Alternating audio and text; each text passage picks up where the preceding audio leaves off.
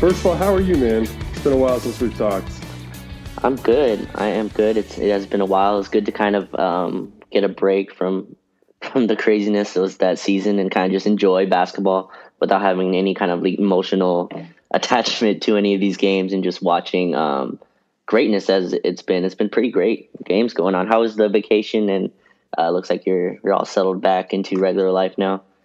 Yeah, the vacation was great. That said, I don't want to say I'm happy the Lakers lost because that's obviously not the case. But it was a little bit of a blessing in disguise because, man, when I was on that trip, with the East Coast time and, because it's an island, so you're starting early in the day.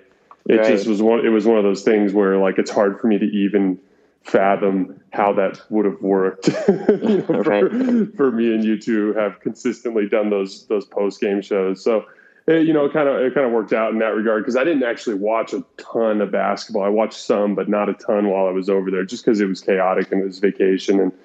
And obviously, with all these games and shows, it was nice to kind of spend some time with my wife and just kind of get some distance from it. But I'm happy to be back, and I think there's quite a bit to talk about because we didn't even get to do really a post-season show. And so that's kind of what my goal is for today is to do. I'm calling it a eulogy, but whatever it is you want to call it, just a remembrance of what this team was and what went wrong, and then just kind of looking forward as to, in a macro sense, what they need to get better at, because obviously it's hard to say for sure until the actual off season and you get to see the really defined list of targets and the cap situation and all those sorts of things. And when Rob has more detail about, what Caruso wants to do and what Schroeder wants to do and blah, blah, blah, blah, blah. But we can have a general conversation about what their needs are. And I think you can frame a lot of that just from the way these other playoff teams are playing. No, for sure. That's kind of what I've been really taking away in the last week. So I guess a good place to start is this: aside from the obvious injuries, which are out of the Lakers' control, what did you think was the death nail for that team in particular? This Laker team, this 2021 Laker team. Yeah, it's kind of tough to separate injuries from it, right? So in my notes, I was just looking at the notes and they had 25 different starting lineups.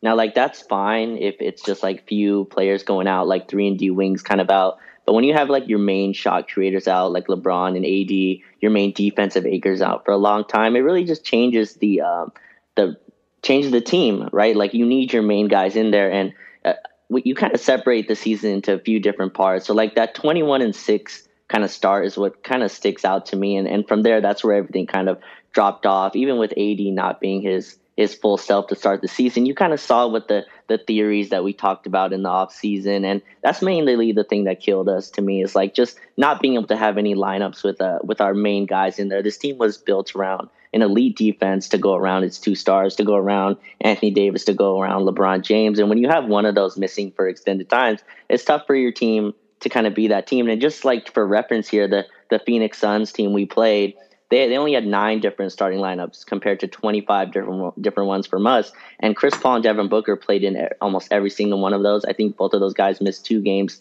total during the season. So that was my main kind of killer for me. What about you? What did you think kind of derailed the season? So, I mean, obviously that line of consistency was a huge part of it. I'm not going to dive too far into this next thing yet because I want to talk about it when we talk more about the offseason. But I did think that there was a glaring example of a lack of shot making and skill out of our role players, something that other teams don't have an issue with or as much of an issue with. I think that, someone asked me last night on Twitter, they said, well, I agree with you. So what's going on across the hall, with the Lakers? What do you think their deal is? And I said, LeBron and AD being 2 of the top 5 players in the league, and the fact that Frank is so good with his defensive scheming and coaching, and the fact that the roster just in general was such a good defense, I think covered for a lot of those problems. And, again, this is not a catastrophe type of problem, obviously, because they just won the title. And they took 2 games off of that Suns team that's really good. Like, we can look back at the Suns thing now. Like, you and I have talked throughout the season. I think myself in particular told you that I was high on the Suns because I thought their roster made sense as a playoff team. But they're even better than I thought they would be. Like, the Suns are really, really good. They do all the things extremely well that you need to do to win a championship. And with LeBron and AD on the floor through that first 4 games, not counting that ridiculous attempt that he had in game 6 when his groin was basically useless to begin with, they were plus 9.3 points per 100 possessions with LeBron and AD on the floor. So the Lakers were doing damage to a really good basketball team when they were healthy. So this isn't like a catastrophe. That said, I do think that the lack of skill and shot making from those role players is a key weak point in the roster if you have to point to something. And even some of the stuff like Caruso shooting over 40% during the season and Kuzma shooting higher than he did the last couple of years, some of that came crashing down to earth in the postseason in a way that made you feel like maybe it was a blip and not a trend. Would you agree that that's a weak point? Yeah, for sure. But I think like it's kind of tough when like you have 2 kind of guys on max deals. Like when you're building your team around, it's mostly going to be of these like role players, and like these role players are getting better and better. Like we see in the playoffs, like with Phoenix, their guys can pretty much score in 3 levels, right? You have like a Mikal Bridges who's not just like a 3-point shooter; he can also put it on the floor. And I think that's where they need to kind of improve the roster. I'm not sure how they will, but like you need guys that can catch and also read on closeouts, read when to attack and when to shoot.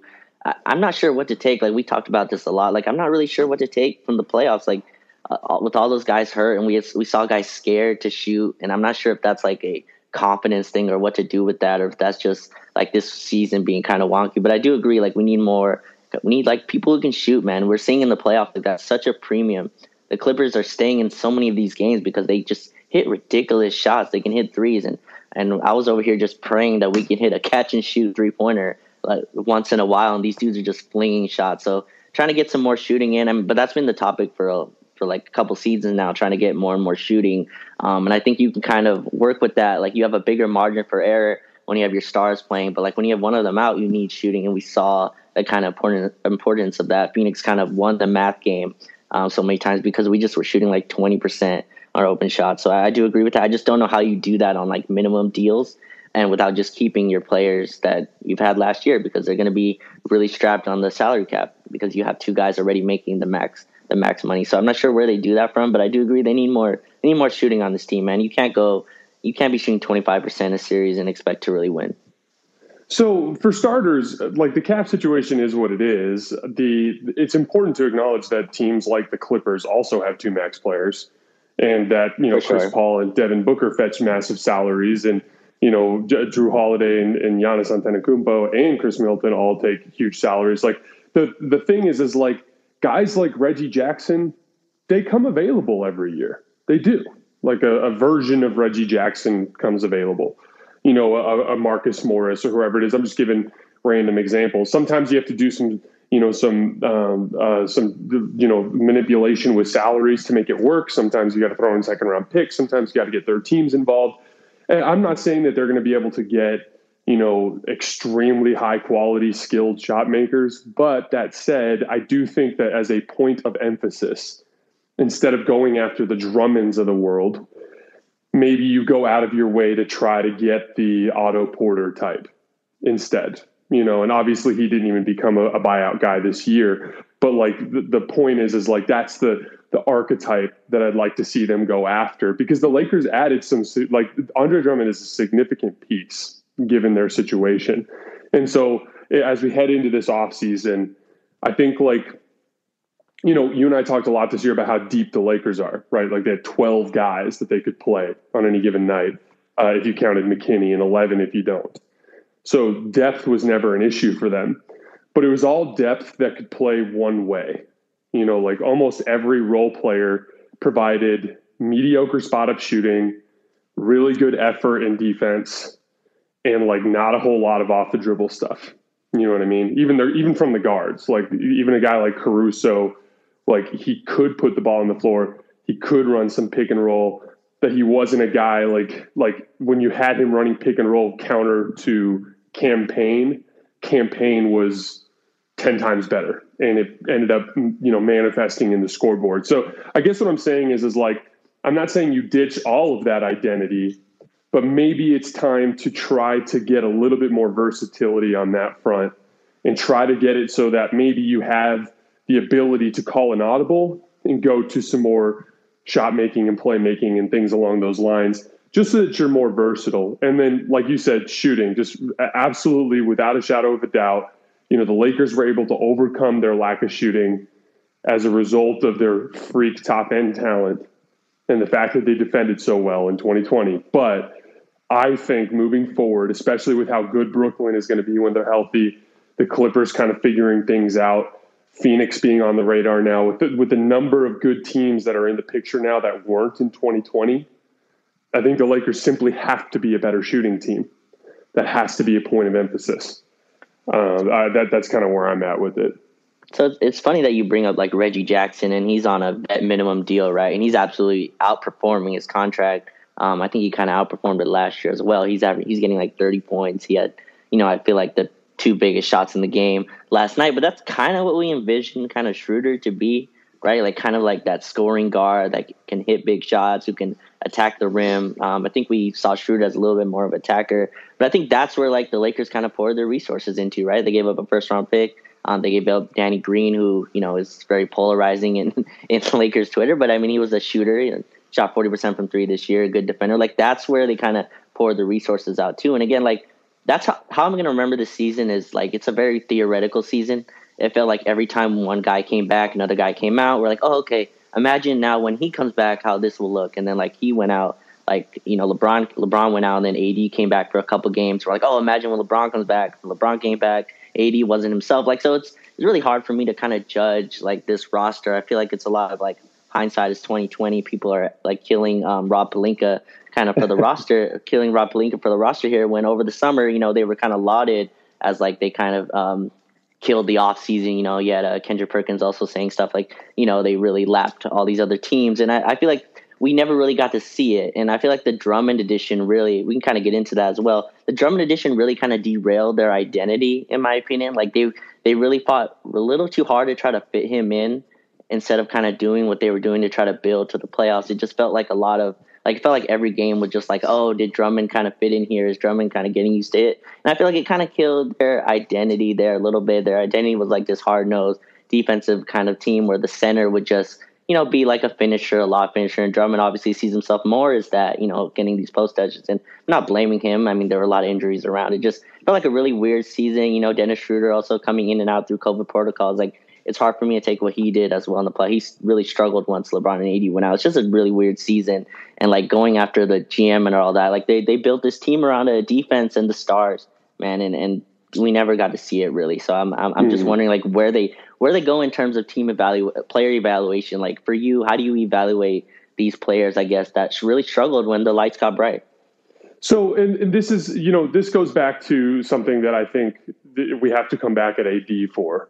And also to your initial point at the beginning about continuity, because like the Lakers did play with AD at the 5 for the most part in last postseason. I think it was like 60% of the minutes. Yeah, like 65%. Yeah, and then I think in his minutes in this postseason, it was kind of a similar ratio, but that's still just a little more than half. And you said something a couple seconds ago that stood out to me. You said Dennis Schroeder was supposed to be our Reggie Jackson. And yes, he was. But he's Dennis Schroeder playing with absolutely no space to operate. And meanwhile, I see a clip in the game last night of Reggie Jackson isolating against Rudy Gobert at the top of the key. There are 3 help side defenders on the left, and they're all within 3 feet of their shooter because they can't leave him. And Reggie Jackson mixes up Rudy Gobert, gets him on his hip, kind of jumps back into him a little bit and does one of those, Talon Horton Tucker reverse style layups and gets a finish. We are setting Dennis Schroeder up to fail. We are setting LeBron up to fail because of the fact that we are playing an archaic form of basketball. And it's funny because yesterday I was poking around because I was thinking about some of LeBron's great playoff performances after Kevin Durant's amazing game the other night, and I came across the 2014 Heat on the road in Brooklyn. They had just dropped Game 3. This is that that really stacked but old Brooklyn team. Yeah. And LeBron just put on a masterpiece, like a 49-point masterpiece. He actually beat him with a pass, too, to Chris Bosh, which was funny. But it was all Bosh at the 5 with, D-Wade was the only non-shooter. But D-Wade, by the end there, had become such a good cutter that he almost provided his own form of spacing. Like the help defender had to be so aware of what Wade was doing because you couldn't lose him on a cut. And LeBron just was operating in a ton of space. And I'm like, this is 7 years ago, man. 7 years ago that the Heat had figured out that small ball was the way of the future. And it just bothers me because, Jason Maples has been getting a lot of crap on the TL for saying that AD should be a full-time center. He's right. He should be a full-time center. That doesn't mean there shouldn't be centers on the roster. There should be, but they should strictly play in games when AD's resting or when AD's off the floor. That's when they should be playing. The Lakers need to embrace a modern form of basketball. And the entire reason why they don't is because of Anthony Davis and his fear of guarding centers, because he thinks it's going to wear him out. Meanwhile, on the other end of the floor, he's playing in this chaotic scrum ball where every time he puts the ball on the floor, there's 3 help defenders up underneath him, and he's landing on people and he's getting bumps and bruises. The play where he hurt his groin, DeAndre Ayton's completely ignoring a center and standing under the basket in help side. And it just, that's been my biggest takeaway from this whole thing is the Lakers were able to win playing 40% of their minutes in an archaic form of basketball because they were so good defensively and because LeBron and AD were so good, but they were actively handicapping themselves. And I think that at some point, someone's got to have that tough conversation with him and be like, many centers like you have come before, including Chris Bosh, have embraced this modern form of basketball. It's going to help Schroeder. It's going to help LeBron. It's going to help you, man. And hopefully at that point they can start to see, because the Lakers offense has been a problem for both of these years, especially in the half court. Even the championship team was a terrible half court offense. It's like a real problem that everyone just forgets exists because they're the 2020 NBA champions. Yeah, we've kind of litigated this. It's pretty clear Anthony Davis does not want to play center full time, and I just don't see that changing at all. It's just sometimes this is what happens. He wants to be the power forward, and he feels like it makes it easier on him, and I think that's what they're going to move going forward. It's just I think the main key for me next season is Anthony Davis coming with a sense of urgency, right? I feel like he never came with that this season, even when the Lakers started really well. He was basically just a jump shooter. He was basically just a spacer, right? He was never aggressive attacking the rim. And I think that's where the main thing for him playing power forward. If he wants to play power forward, that's fine. It's just I feel like it really baits him into being just a pure jump shooter or settling at the top, right? Being able to be defended by smaller guys. He doesn't attack the offensive rebound the same way when he's not the center. I think that's all well and fine, but I feel like your centers have to be guys who can either protect the rim or be able to really switch out. And I think that's where they need to kind of find that kind of balance there. I thought Dwight Howard was a really big part of that last year. It's why the Lakers were so successful, in my opinion.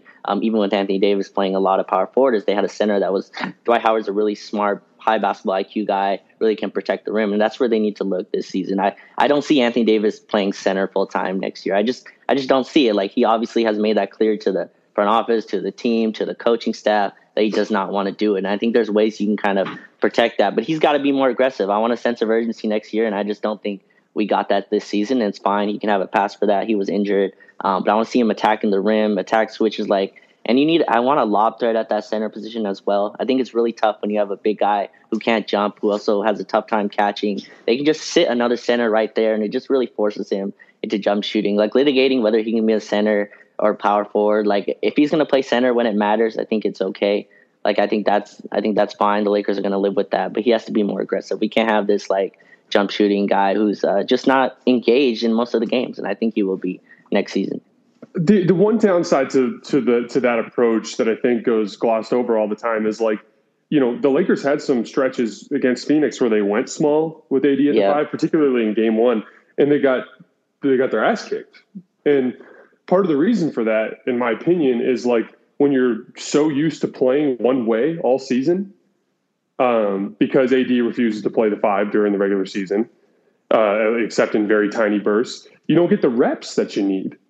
And what's crazy is like, if AD is not doing any pick and roll coverage all season because he's playing off ball and help, but then suddenly in a high leverage moment, he's asked to do that, something he hasn't practiced barely all year, I think that it can manifest in them struggling and having moments like they did in Phoenix where they tricked off game 1 in a way that could have potentially cost them the series, And it's just one of those things, like, practice what you plan on leaning on when the time comes. Like, if maybe the compromise here is, instead of going 60-40 AD at the 5 in the postseason and 100% AD at the 4 in the regular season, maybe you go 60-40 AD at the 5 in the regular season too, and at least get some percentage of it there, so that the Lakers at least are comfortable going to that option frequently because they have the practice and the reps and they've leaned on it in that regard. I do agree with you that the Lakers center has to be a vertical spacer and someone that can guard in space. I hope that the bridge isn't burned with Dwight Howard because he was a really good fit. The best case scenario for that is the Sixers going down in flames, because if they go down in flames, Dwight might miss what he had in LA. The trouble is that the Sixers are going to be able to give him a raise on that veteran minimum without affecting their cap situation. So it could be a matter of a few $100,000 and whether or not that ends up being a factor. But yeah, that's the kind of guy that you'd like to see them go after for sure with that spot.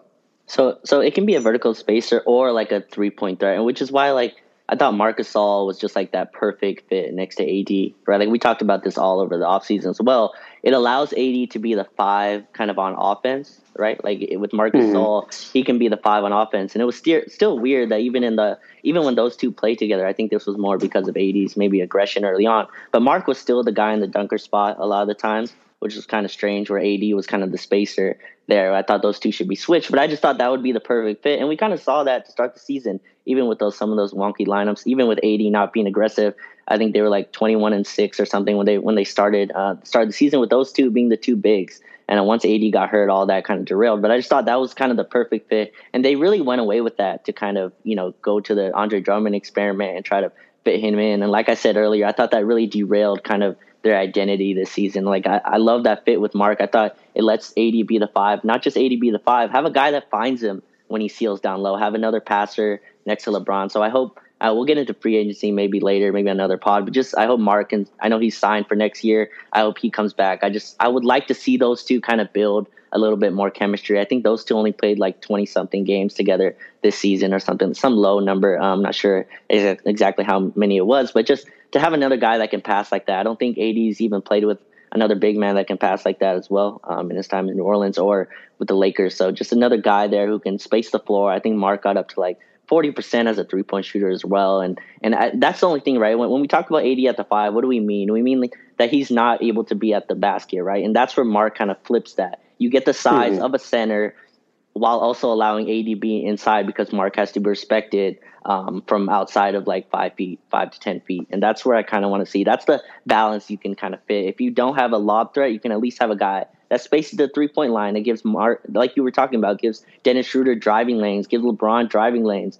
How many times did we see that Phoenix just pinch, right at the nails, and there's no room because you have Drummond down low. Even when AD was playing, they're not really worried about him as a jump shooter in that series. So that's kind of what I want to see this offseason is a little bit more care on that position. It felt like they really tried to fit Andre Drummond in, and I think that experiment kind of didn't go as planned. I'm not sure.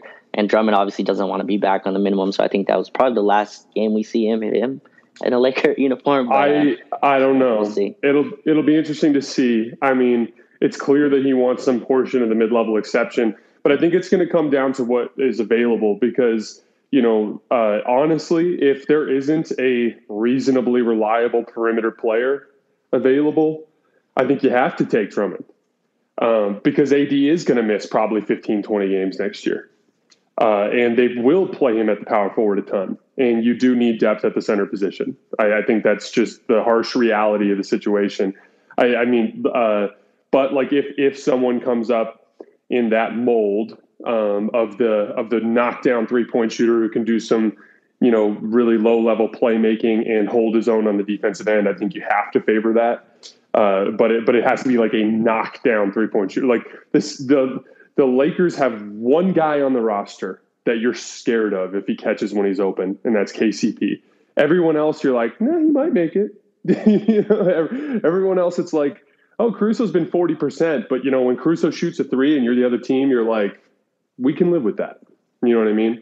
They don't have that Buddy Hield type of just knockdown. Like if he's open and Seth Curry, whatever it is, he catches it, you're panicking. We don't have that on the roster.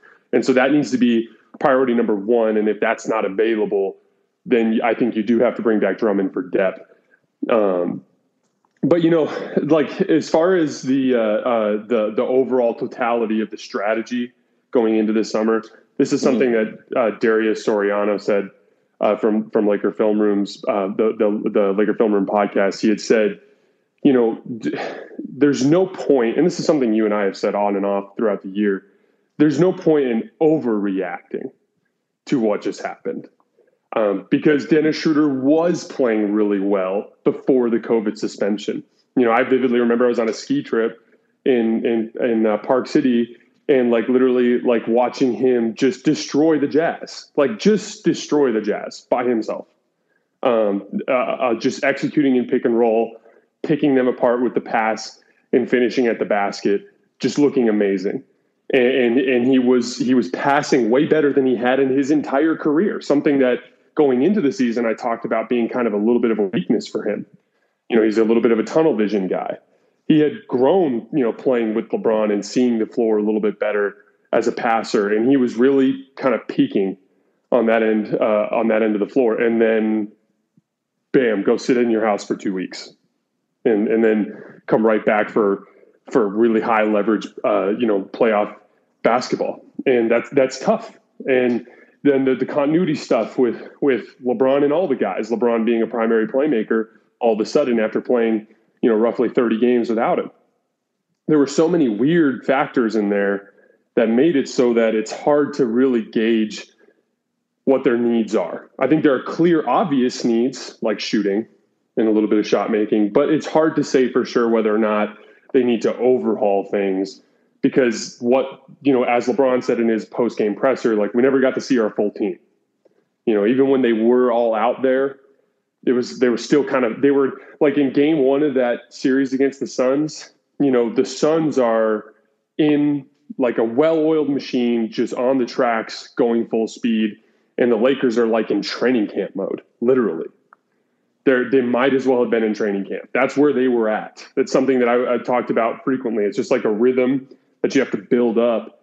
Like even for LeBron as like a jump shooter and as a ball handler and stuff, it's just hard to just go from not doing it to just suddenly doing it, at a really high level. And that's why it's too hard to really gauge. And then lastly, as far as judging that team, I think we can all agree that the spacing was a legitimate issue that made it really difficult to evaluate even something as simple as how is LeBron aging? Because you're right, they were just sitting on the nails in help side. And if he beat his man to the basket left or right, he had to immediately spin back or cut back or do something like that or try to bowl somebody over. There was nothing that resembled the type of spacing that the Clippers had. And part of that is roster design, but another part of that was literally in my time watching basketball, I've never seen a group of role players get the yips as bad as the Lakers did because they are limited in some ways. They aren't as bad as they looked. That was an outlier, crazy, just complete mental breakdown of the supporting cast. Everyone played well below what their regular season performance was. And so some of that has to be taken with a grain of salt. Yeah, for sure. And it's kind of hard to tell. Like this was a season full of like no fans as well, right? And then all of a sudden you get to the playoffs and these stadiums are packed. I don't know if that has anything to do with it. That's kind of hard to judge. And like going off Dennis Schroeder, I always say people are gonna totally forget that he had like two awesome games in game two and game three that the Lakers don't win out of those Yep. without him. Like he had like 20 points. He was getting to the rack. And those games were next to LeBron and AD. And then obviously when those two went out, I think in game five he went 0 for 9, and then in game six it was a blowout after the first quarter. But like that's what's so tough. Like I feel like he had a really good season, and it's not like this is his first playoffs, right? Like he's a guy that even last season in Oklahoma City, like he had a good playoff run. It's not like the light should be. Well, that was in the bubble as well, but he's played in playoff games before as well. So I don't know how to judge it. Like he went out with COVID twice, I think, right? I think it was two separate times that he got put into the protocols, and every time he came back, he really struggled. And that's again, it's hard to judge like where these teams go, and the Lakers are kind of in a trap here because they can't just let him walk and then like sign somebody with that money as well, right? So like you're gonna have to re-sign him. Like I don't think he's gonna get the number that he got offered that extension, but like they're gonna probably bring him back, and that's where like it's really tough to kind of judge what happened in the playoffs. Like I don't want to go off of 6 games to ruin a whole season, right? Like 6 games going versus like the regular season, and that sample I think is kind of more important, and that's where they'll kind of judge it. KCP, I think they kind of know what he has. Again, I don't think one bad series kind of makes up, and he also wasn't healthy, I think, for a full part of that as well. So judging all those guys, Kyle Kuzma as well, like it's really tough. I think they're going to go into next year and try to not run it back, but bring back most of the players that they had and try to see what happens, because they were shooting well to start the season. And when you had the team healthy, and before Andre Drummond came on, like you talk about the spacing a lot. Like I thought it was great when you had Mark out there with AD, and then Dennis Schroeder. Like that's what they kind of switched out, right? They switched out a 3-and-D shooter in Danny Green. Danny Green very polarizing, but he is a spacer. He's a guy that teams usually do respect, except in the finals. But teams usually do kind of respect. He would have been the second shooter that teams would have feared to leave open, without a doubt. Exactly, yeah. So he's a guy that teams do stay on. Like you talk about Alex Caruso. Alex Caruso can hit 45% for three. Teams are still going to kind of leave him open, right? He's just not that kind of volume shooter. He needs to be kind of wide open to take a three. Danny Green, people are going to respect him as a shooter, and they kind of switched it out for Dennis Schroeder. And the point was to bring another shot creator, a guy who can create off ball screens, a guy that can run screen and roll with AD and kind of get him looks. That just didn't happen in the playoffs now. And continuity, whatever you want to blame it on, like I think it deserves kind of another chance to kind of see it. I thought Dennis's, like his competitiveness really kept us in a lot of games. I thought his energy, like when we were kind of dead, similar to Montrezl Harrell in a little bit lesser extent, but like his energy and effort kind of kept us in a lot of these games. And I'm fine with him I think he'll be back for sure. And I think that's where it's tough to kind of evaluate who played bad in the playoffs and who didn't, just with this weird season. And with the fans as well, Lakers were at like 8,000, while Phoenix had like I think 16,000 or something. Like all these kind of differences really went into that series. And the Suns are really good. Like I was saying before, I think you said Lakers in 5, and I was like, oh man, I think the Suns team is super legit. I think it's gonna be like 6 or 7. And they ended up winning the series. But it's tough, man, when you're the 7 seed going against a really a lot of chemistry on that Suns team. Fine, Raj, you were right, man. I have to take that L here. No, I wish I wasn't. I wish I wasn't. The one thing that the core formula of LeBron and AD plus elite defense clearly works, because whether, regardless of what is around that, whether or not they play AD at the 5 or at inferior shooting or really good shooting, because even those 2 games they won in this series, they didn't shoot the ball well. That was the crazy part. Right. Laker fans kept falling back on this idea like, hey, just wait till we start knocking down shots. You know what I mean? And so I don't think include game 2 they won in Phoenix, and yeah, Chris Paul didn't play much in the second half, but that was partially because Cam Payne was literally lighting us on fire. And they were leaning heavily on that. And I don't think they wanted to play 2 tiny guards against that big Laker lineup. And like the thing is like the silver lining here is that core concept of the way that this team is built. Healthy LeBron and AD, elite defense is hard for teams to deal with. And Phoenix might not lose a home game this year. They're that good, and they're that good at home. And the Lakers beat them. on their home floor, comfortably. I think they won by like 10 points or so, like that was there are reasons to be optimistic, but like, we're going to talk about the off season in a more detailed way later on, in a few weeks. But I think the core principle needs to be bring back everybody you can, by signing them to their normal, whether it's, player options in the case of someone like Trez, or it's a $20 million a year contract with someone like Schroeder, or whatever you can get Caruso for, whatever you can get, just get everybody under contract, because then you're going to have a bunch of those intermediate contracts that you can put together into trades, so that if something does pop up that looks like an opportunity, whether it is for someone like Buddy Hield or like a CJ McCollum or something, and I'm just throwing random examples. I haven't really thought these through, but the point is, if you needed to piece together contracts, you need the contracts first.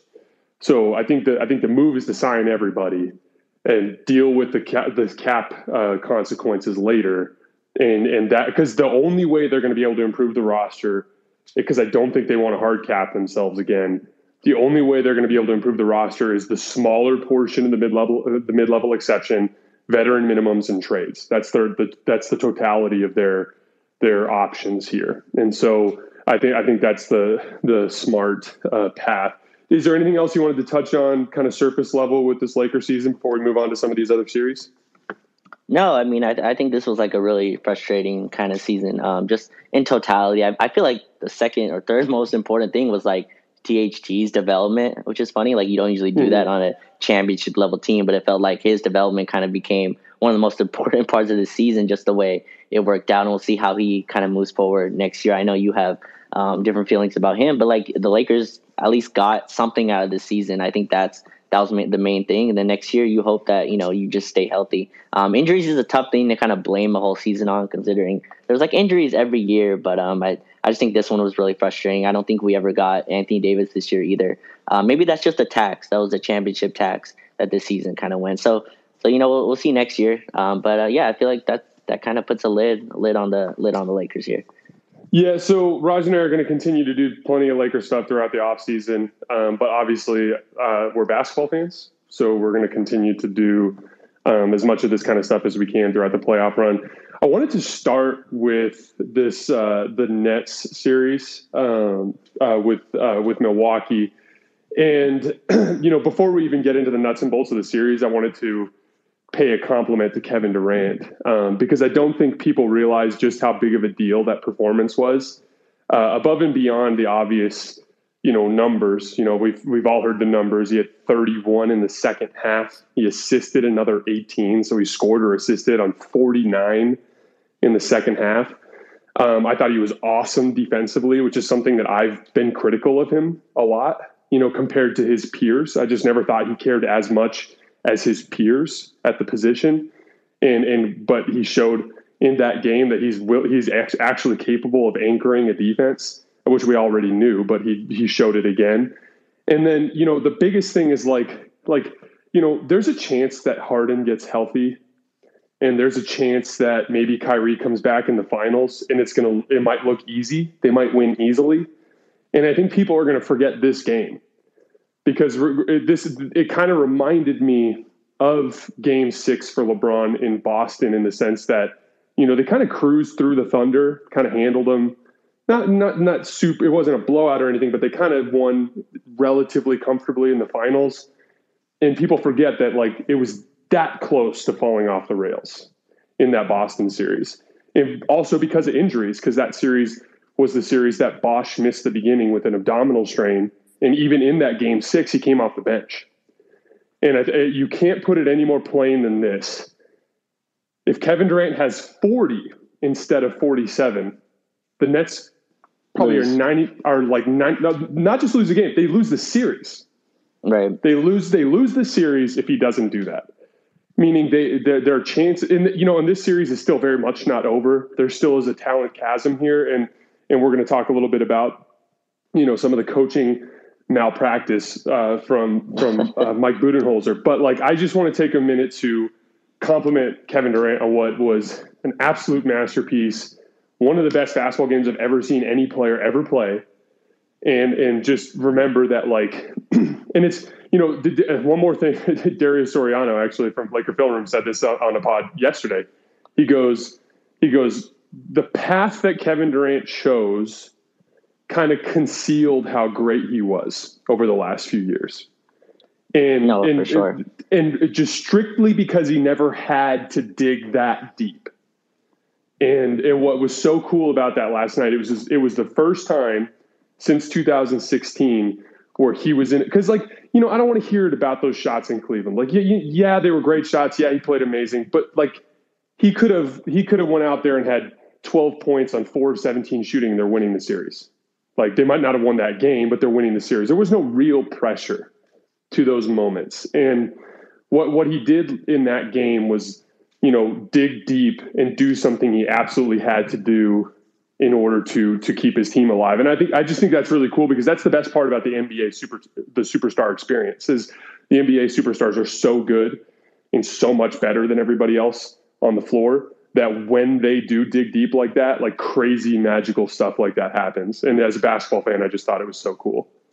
And I think that's what most like saying those Warrior titles don't count is dumb, right? Those narratives that have been talked about in all these sports shows and First Take and all that, where they talk about the Durant's titles. But I think that's the main thing that most people were kind of annoyed about. That is, like, it felt like when KD would drop 40 on those, like, those Super Warriors teams, it felt more like an overload instead of like him having to do it, right? And he totally can. He could totally carry a team like this for a whole year. Like, he has that kind of talent. And I feel like that's the stuff that we kind of missed out on being on this team. And I thought with him and Kyrie, I thought it was awesome that he got another kind of shot to do that, to kind of be the main kind of scorer, where if he doesn't score 35, they lose. That kind of, not pressure, but that kind of like where they rely on his scoring. It felt like, obviously he was the Finals MVP twice. You can't take that away from him. It just didn't feel the same. It didn't have the same kind of, those points didn't feel the same, I guess, as they do in these games. And I thought kind of the Harden trade kind of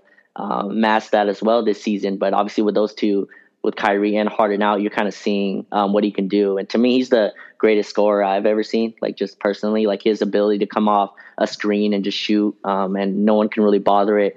And as you said, we'll talk about what the coaching staff, the opposite coaching staff did with him, which I thought was malpractice as well. But, him being able to just come off down screens, like, I just never seen a guy at that size. Like, I think he's listed at like 6'10", but I feel like he's a legit 7 foot, being able to come off screens, shoot, handle, left to right, crossover, pull up. Like, there's just unguardable stuff that you just don't see from guys that size. So to me, he's like the best scorer I've ever seen, and it's cool to see him kind of get his flowers on this team. And he really outplayed kind of Giannis as well, and you kind of saw the difference in what kind of matters in the playoffs, right? Like, we see what matters in the regular season, and then once you get to the playoffs, like, shot making is the king. Like, a guy who can create his own shot is everything. And I guess we can bring it back to the Lakers later, but like, it's just, you see guys that's able to come off and pull up, which I think is the most important thing in the playoffs. You need a guy who can come when everything is taken away, when teams are locked in, you don't get open looks. You need a guy that you can just give the ball to and be like, hey, we need a shot here. And Kevin Durant's one of the best ever at that, being able to just come off a screen and pull up, or, in isolation and just rise above anybody. And it was awesome to be able to watch that and see him just tear a team's heart out. They had like a 20-point lead. And once they saw Durant kind of hit those first shots, like, that's really demoralizing. It's like, what do we do? You play up on him and he drives by you. You're in some weak drop coverage and it's a layup. That mid-range shot is a layup for him. You kind of play off, or, you drop back, you try to cheat under a screen and hits a three. It's just stuff that's 3-level scoring. That's just, the best ever to kind of do that at that level. Yeah, there was like a little jab step jumper on the left elbow that he made in the fourth quarter. That was like, he made it look easy. And I remember sitting there thinking, like, this is one of the huge advantages of 3-level scoring, is that ability to, hit a standstill shot like that out of a face up that allows you to kind of save your legs a little bit. He got to the foul line a couple times driving along the right side. Variety is what allows you to adjust and have the ability to, kind of be one step ahead of a defense as elite as that Milwaukee Bucks defense is. And, the last thing I'll say about KD before we move on, I think that if you're putting, superstars in the NBA on tiers, and, I know a lot of people think that this stuff is silly, but I think it's fun. I think it's fun to rank players. If you're not into that sort of thing, I'm sure you can find some other podcast out there. But I think that Kawhi, Steph, LeBron, and KD are all kind of on the same tier, as in like the only four guys that we are certain can be the best player on a championship team. That said, I feel like there's an obvious and discernible gap between KD and Kawhi, in the sense that even when KD does engage himself defensively, he's not as good on the ball, but he's much better in help side. And then that level of shot making that he has is even a clear level above what Kawhi does. And what was crazy is I had been thinking that before that game, and then you watch the visible chasm that exists between him and Giannis. Just like a absolute, it's jarring when you're watching the game to see the difference between the two of them. And, the thing that was making the rounds yesterday or the last couple of days was the AD and Giannis stuff again.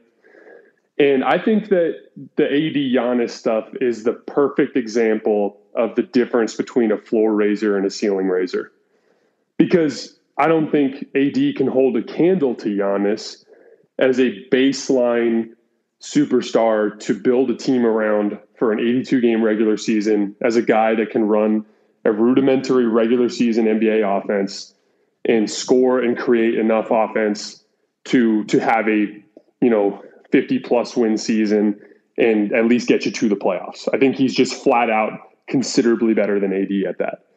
But when things really grind down and scheming plays a role and the game gets into the half court and teams are really cutting off everything that's easy in a way that they don't in the regular season, I think AD is considerably better.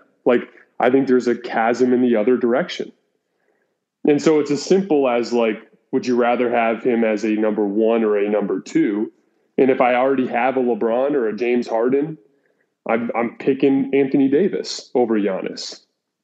But if I don't have that player yet, I'd rather have a Giannis and go after an elite high-end playmaker, which is why it was such a huge mistake for them not to go after Chris Paul.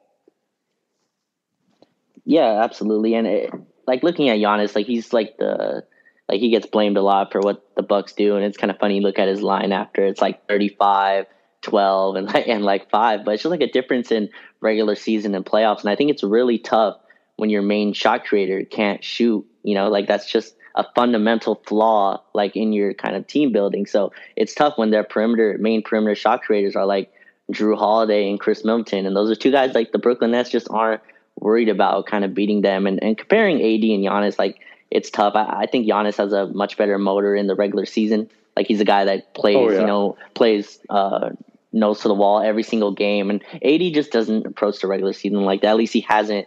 Last year was a little bit better, but especially this year, he's just not going for regular season kind of points, awards, and things like that. And that's where Giannis really excels. And when you get to the playoffs, everyone's kind of playing hard. And again, when you can't shoot, it's just really tough. We saw it last year. AD's shot making was a huge part of the Lakers winning a title. We kind of forget. We forget after game 2, we were wondering if he was the Finals MVP. His shooting, his ability to hit that mid-range kind of jab step pull up, it's kind of what won them a lot of the series against Houston. That's what changed the game. Houston went small, and he absolutely punished their switches. And you see Giannis, Brooklyn go small, and Giannis just can't punish them at all either, right? They are able to switch Bruce Bowen on him, switch all these guys, Blake Griffin on him, an older Blake Griffin, and he just can't do anything because he doesn't have any touch on a jump hook. And it's just so funny. I was watching the Nets Bucks game. It's just funny to watch Giannis have zero touch on a hook shot, right? A plain hook shot from 2 feet, and you watch KD get the rebound, dribble up, and shoot a 35-footer that just swishes in.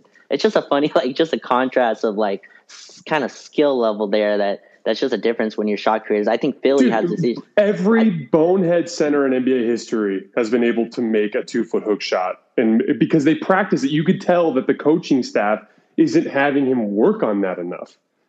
Right, for sure. And yet he's bullying down and he's getting within 5 feet of the basket, and that's the shot they're giving him. No, yeah, and then he and also there's no touch on it. no, and he also settles for these fadeaway jumpers, that Brooklyn absolutely throws a parade anytime he takes. And then these like dribble up threes, like I think the dribble up threes are like kind of okay if you're up like 15, like it's just like close the door type of shot, right?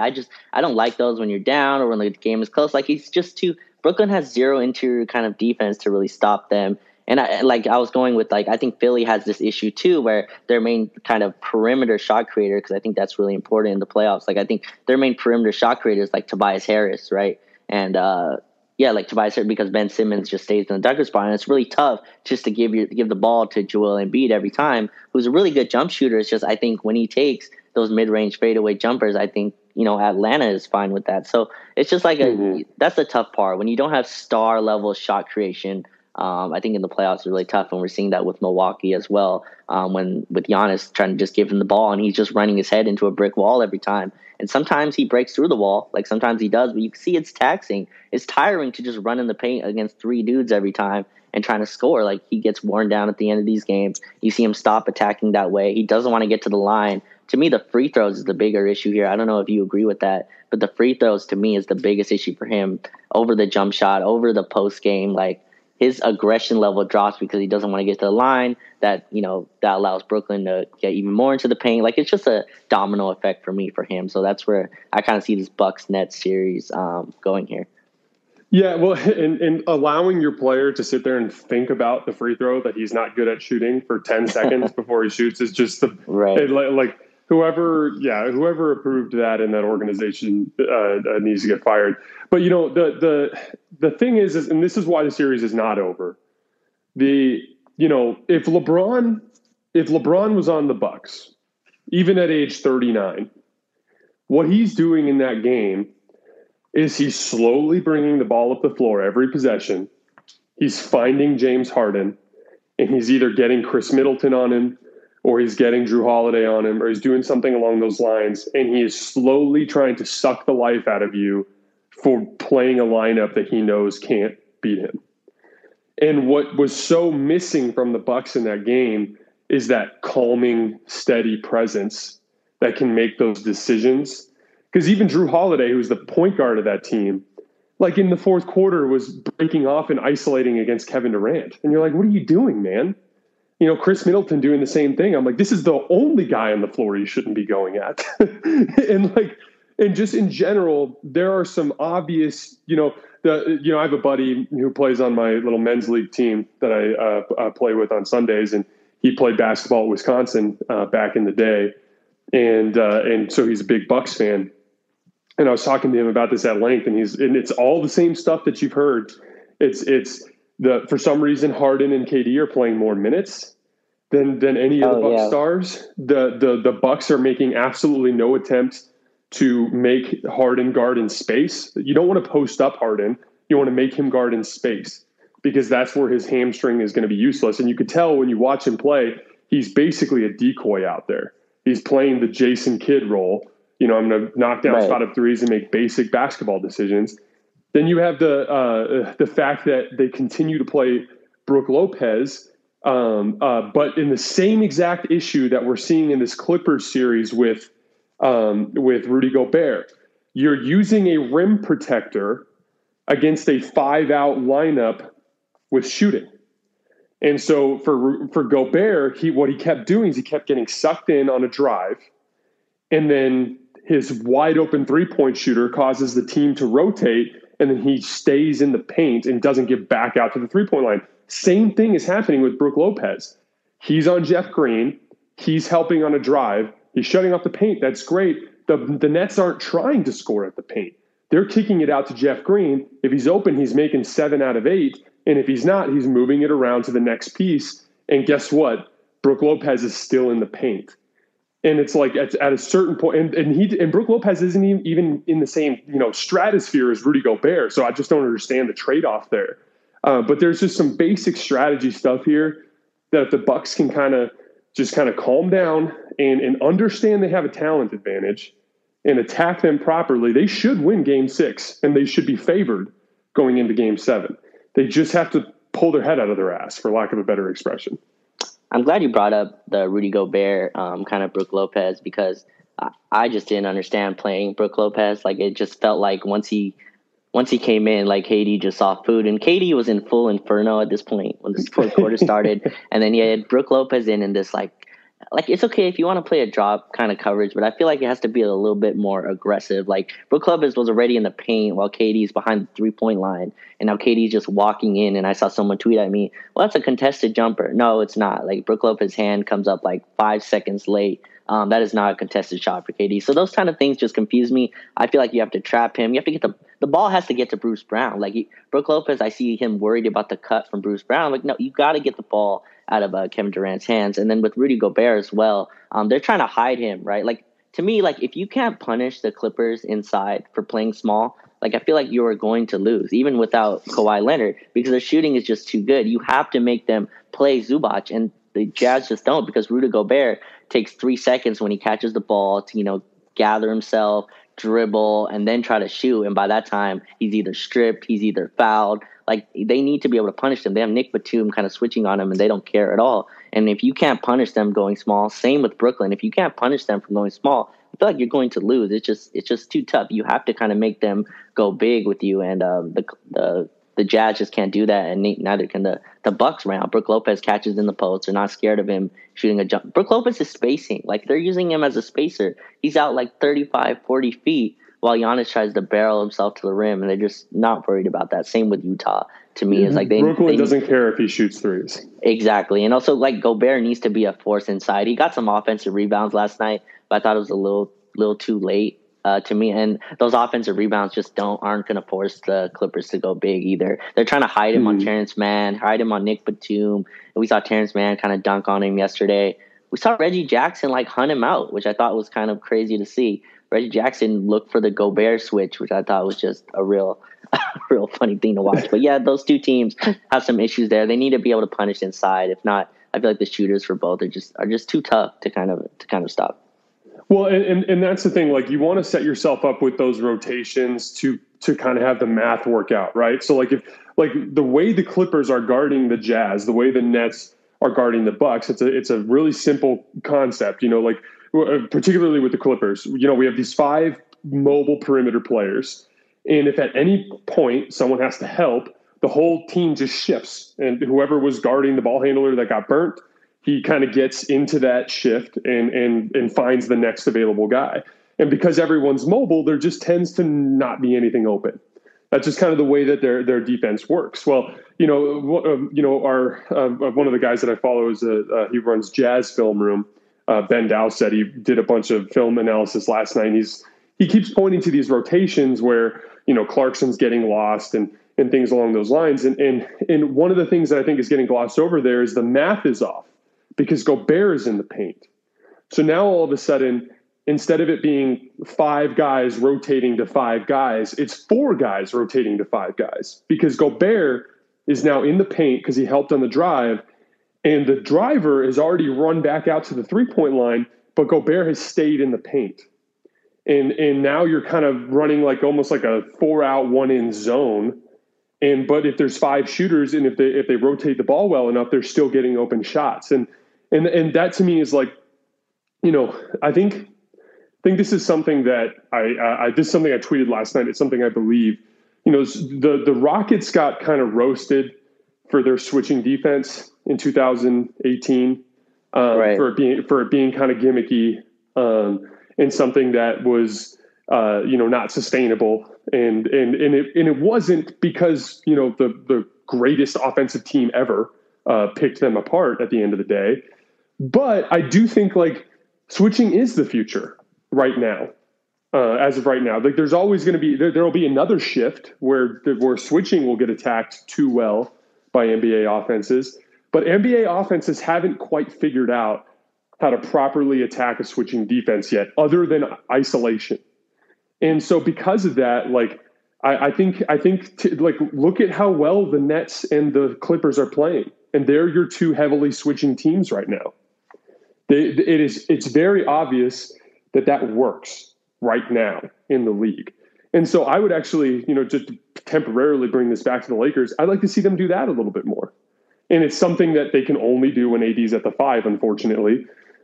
But there's something to be said about switching in the way that it stagnates another team, causes guys like Jrue Holiday, Chris Middleton, Donovan Mitchell to lose their minds a little bit and not know what to do and resort to just throwing up bad shots. Like, I can't tell you how many times in the fourth quarter of both those games, either Mitchell or Jrue Holiday or Chris Middleton threw up a bad shot, sometimes even early in the shot clock. And it's because, like, all of their offensive, motion attack is based on, teams playing a traditional defense, and they get up the floor and they run that first action and it's a switch. And they're like, what do I do now? Well, like, I think he's kind of giving me a little bit of space. Like, maybe I can just elevate over the top, or shoot a step back or something. And so I think that this playoff run has been kind of a case study in the fact that going a bit smaller and favoring switching defenses, favoring shooting, doing traditional drive and kick, not necessarily driving to get all the way to the rim, but driving to get that first defender so that you can get out to an open shooter. That stuff works really well, even in a playoff setting. And I think that that's been something that I just, you don't have to abandon your identity if you're the Lakers, but I'd like to see them add that as like a versatile, like an audible that they could go to, if that makes sense. No, for sure. And I like that you brought up Houston, because it's kind of funny. Last year, like, we forget, like, Houston was really successful with their switching defense, right? They won game one, I think, by like 20 points or something like that. And how did the Lakers beat that? They had Anthony Davis, right? They were switching these small guards. And I think that's the only, like, bad thing about switching, is that the other team can kind of hunt who they want, right? So we saw LeBron as well hunt Russell Westbrook every single time, because the Houston Rockets switch everything. So LeBron can kind of get the matchup he wants, or Anthony Davis kind of can get the matchup he wants. That's the only thing with switching. And I feel like for Utah, like you talked about it, like, you have to be able to punish when they switch. And I think that's where Mike Conley is really missed for them. Like, Mike Conley is a big part of them being able to attack, because obviously Utah, like, with all their shooting, the easy kind of defensive scheme is to switch everything, right? They want to shoot threes, so just switch everything. And that's where I think you need another guy. Donovan Mitchell, did a great job, I thought, this series, really keeping their head above water, scoring 40 points, 35 points on pretty good efficiency other than last night. But that's where Mike Conley is really missed. Another guy who can not only attack switches, but really can find Gobert down low, can really feed him lobs. Donovan Mitchell is a good passer. He's not. Mike Conley is a guy who's actually looking to get others involved, which I think is a difference there. And he's a guy that can really beat you with speed, get to the rim, hit threes. And I think they really missed that against this Clippers team. I feel like it'd be tougher to switch if you have two guys that can really punish you. The Clippers, the only guy they're worried about is Donovan Mitchell. They're not worried about Bogdanovich beating them in switches, or Royce O'Neal getting to the basket a few times. Like, it's really Donovan Mitchell doing that. And Jrue Holiday as well. You brought him up. He's another guy that he's a good scorer, but he's not, like, his skill isn't to shoot off the dribble, right? And that's where Brooklyn, like, switching really baits you into that. It baits players into trying to match up, try to go in isolation when maybe that's not their skill set. So that's where switching kind of hurts them. And I think these two series kind of have played that out. You need guys who can punish you, especially when your big man can't, like Giannis and Rudy Gobert, not to compare them, but those two really aren't punishing the other team inside. And so the teams can continue switching, continue staying small, small ball, still be able to stay small and space out 5 out. And that's really tough. You lose the math game there.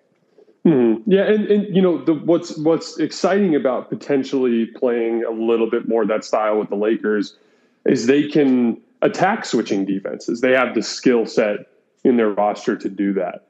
And one of the reasons why is kind of in the same way that Kevin Durant does, the ability to put your back to the basket, or attack and face up, or attack and pick and roll, or attack, like, the ability to go to a bunch of different styles of isolation offense with LeBron and AD gives you the ability to attack both ways. But, I know we got to get you out of here because of work. I want to make sure that we, stay consistent with this stuff. Maybe either, after tomorrow night's games, or sometime this weekend, we'll do another one of these spaces after the game. But I wanted to get back and kind of do like a little recap of the Lakers season. Everyone who hopped in, I have this recorded, so I will post it on our podcast feed. if you missed any of it, and you can check it out in its entirety here, probably within the next 20 minutes or so. But Raj, I appreciate you taking some time before work today to hang out. I'm glad to be back. I look forward to doing this for a long time with you, and I'm excited for this off season and hopefully another run at a championship at some point in the future. Yeah, man, it feels good to be back. Took like a week off, so it's nice to be back in the fold again and talking basketball, even if it's not the Lakers. We can really get into these teams as well. So it's a lot of fun. Yeah, it's cool to be back. It's cool to be back. All right, everybody, enjoy the rest of your Thursday, and stay tuned on the podcast feed. And Raj and I will see you at some point before the end of the week. Appreciate it, everyone. Thank you.